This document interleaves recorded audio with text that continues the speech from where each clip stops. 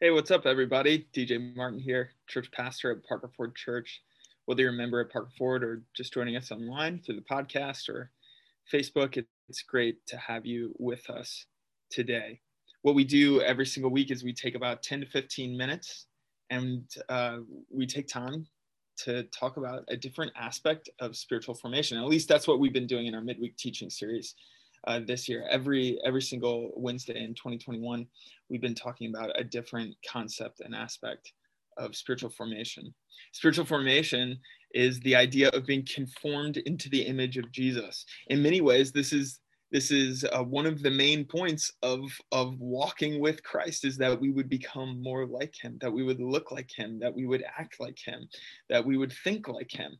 And that's the process of spiritual formation. And this is a topic that is in many ways inexhaustible because Jesus is inexhaustible. And so there are endless ways to think about becoming more like him.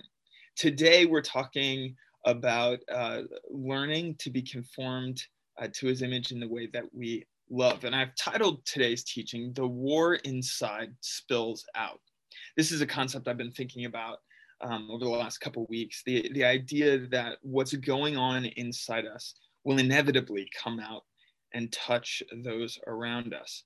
And so when we're overtired, when we're exhausted, when we're burned out, when we're frustrated, when we're angry, when we're bitter, that bitterness, that anger, that sadness, that weariness will come out, and it will touch the people around us. It will affect them, and that's not necessarily a bad thing.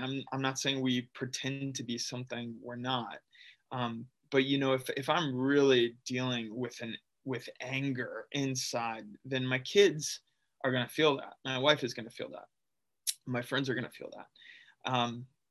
And so there's always this kind of I think two sides of the coin. On one hand, we need to be honest and we need to be real, and it's okay to be broken, and it's okay to struggle with anger and frustration and weariness, and we need to bring that to the Lord, and that's at the core of what prayer is meant to be, just being honest with God about stuff. On the other hand, as we are conformed and formed deeper into the image of Jesus, we want that to spill out as well and touch the people around us. And so as he fills us with love, the hope is that love bears fruit, and it produces fruit in our lives that touches others. This is the fruit of the Spirit: love, joy, peace, patience, kindness, goodness, faithfulness, gentleness, self-control. What's going on inside will inevitably spill out.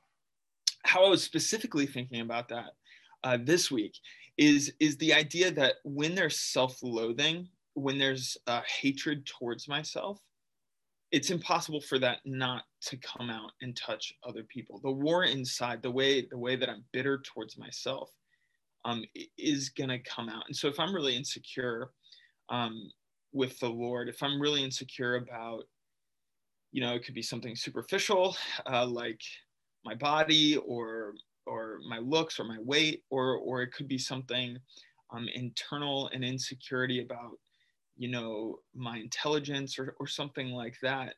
Eventually that thing is going to spill out and touch the people around me. It could be that it touches them by me withdrawing because I'm embarrassed or I'm ashamed, and so I withdraw from the people. Or it could come out sideways in me lashing out. And my lashing out, have you ever been lashed out at by someone, and it was just totally didn't make sense for the circumstance? Like, their anger towards you was just totally not realistic to the relationship. I think we've all experienced that. That's an example of a person who's doing battle with themselves, and it's spilling out and having collateral damage or friendly fire towards other people who are innocent bystanders. This happens all the time. We've all experienced this. And so I think the Hebrew scriptures actually have a lot to say to this. And in one of the most obvious, well-known passages in the Bible. So just for a few minutes, I want to talk about the idea of loving God, loving neighbor, and loving self. Over the last decade, particularly in the last 5 years, there's been this huge emphasis in therapeutic language in our culture around the idea of self-love and self-help.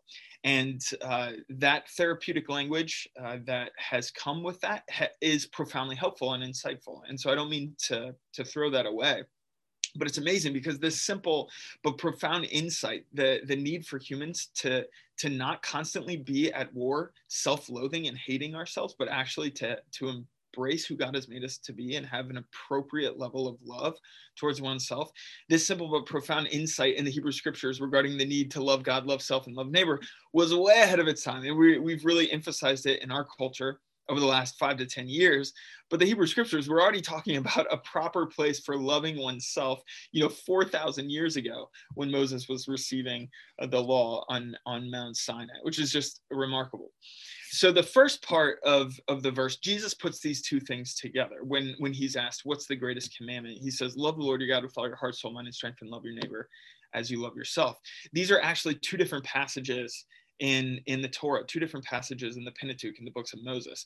The first part of it comes from Deuteronomy 6. This is the Shema, the famous prayer of Israel that the people of Israel were supposed to pray every single day. And they still do to this day. Orthodox Jews will pray this.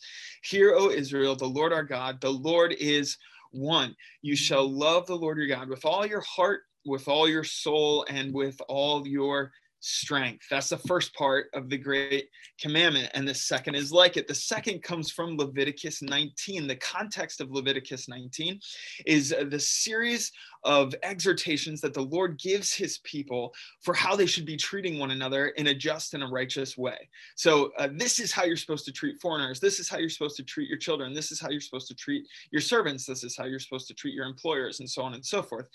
And then it says in Leviticus 19:17, you shall not hate your brother in your heart. What's going on in there is gonna spill out. It's gonna come out. It's gonna affect the people around you. You shall not hate your brother in your heart, but you shall reason frankly with your neighbor, lest you incur sin because of him. So even when you're frustrated with your neighbor, be reasonable with them. Reason frankly, be honest with them. Don't sin against them. Verse 18, you shall not take vengeance or bear a grudge against the sons of your own people, but you shall love your neighbor as yourself. And then the Lord puts his stamp on it, because I am the Lord. Now, Jesus, again, when he's asked by a teacher of the law, what's the most important commandment? Jesus said to him, this is Matthew 22, verse 37, you shall love the Lord your God with all your heart, with all your soul, and with all your mind.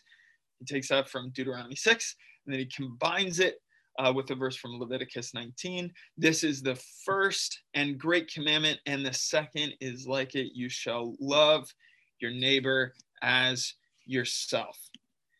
What does it mean to love your neighbor as you love yourself? The invitation to love oneself, this is not an invitation to self-idolization.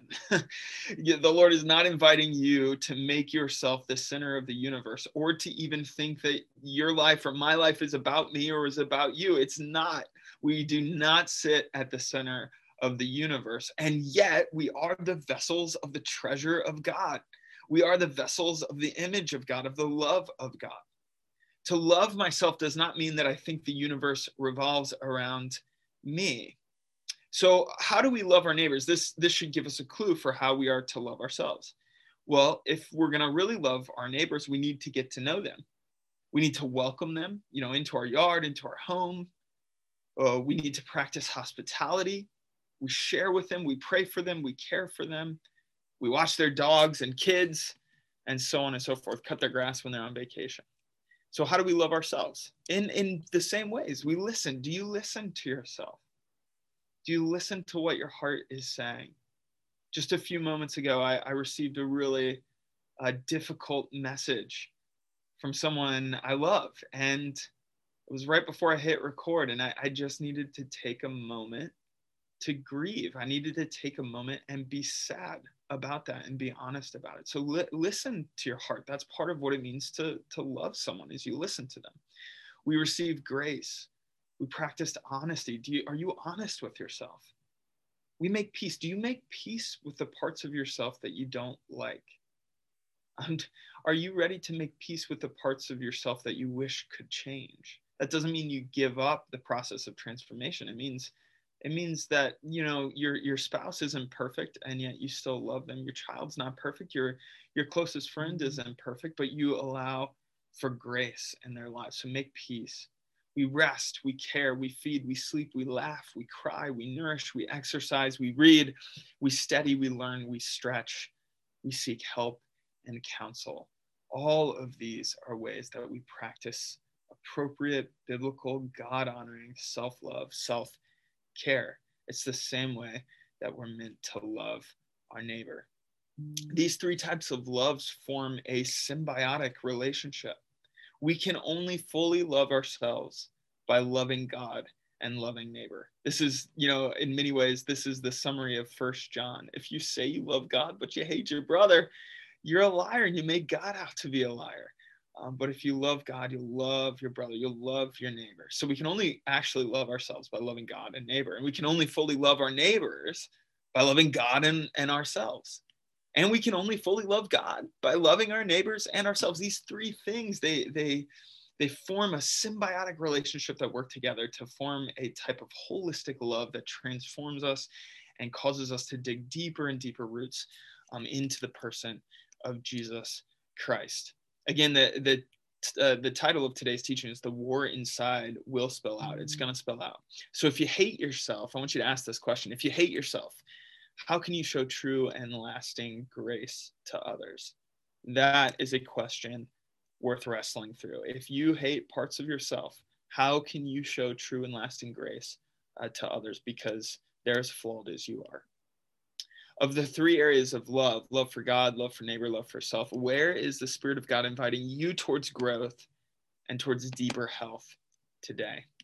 And finally, how might Jesus be inviting you to follow his example of this approach to love in this season of your life? Maybe think about how Jesus walked out these three areas of love. How did Jesus love God? How did Jesus love his neighbor? And how did Jesus appropriately love himself? I hope that today's teaching was an encouragement to you. I hope that in the areas where you are facing ongoing battle, in the places in your soul where you have self-loathing or self-hatred, that you can receive the grace and the love of Jesus Christ, knowing that he doesn't love you because you're perfect. He loves you because he's chosen you in his Son, and that in that, knowing that you've been crucified with Christ, that it's his life in you, that you can make peace with yourself. And rather than the war inside of you spilling out and causing collateral damage around you, that the peace of Christ would transcend, which transcends understanding, would guard your heart. And that peace of Christ would pour itself out. And as Paul says in that same passage where he prays for the peace of Christ in Colossians 3, that above all, I pray that you would be clothed in love. Have a great day. Thanks again for joining us. Go with God. Be blessed.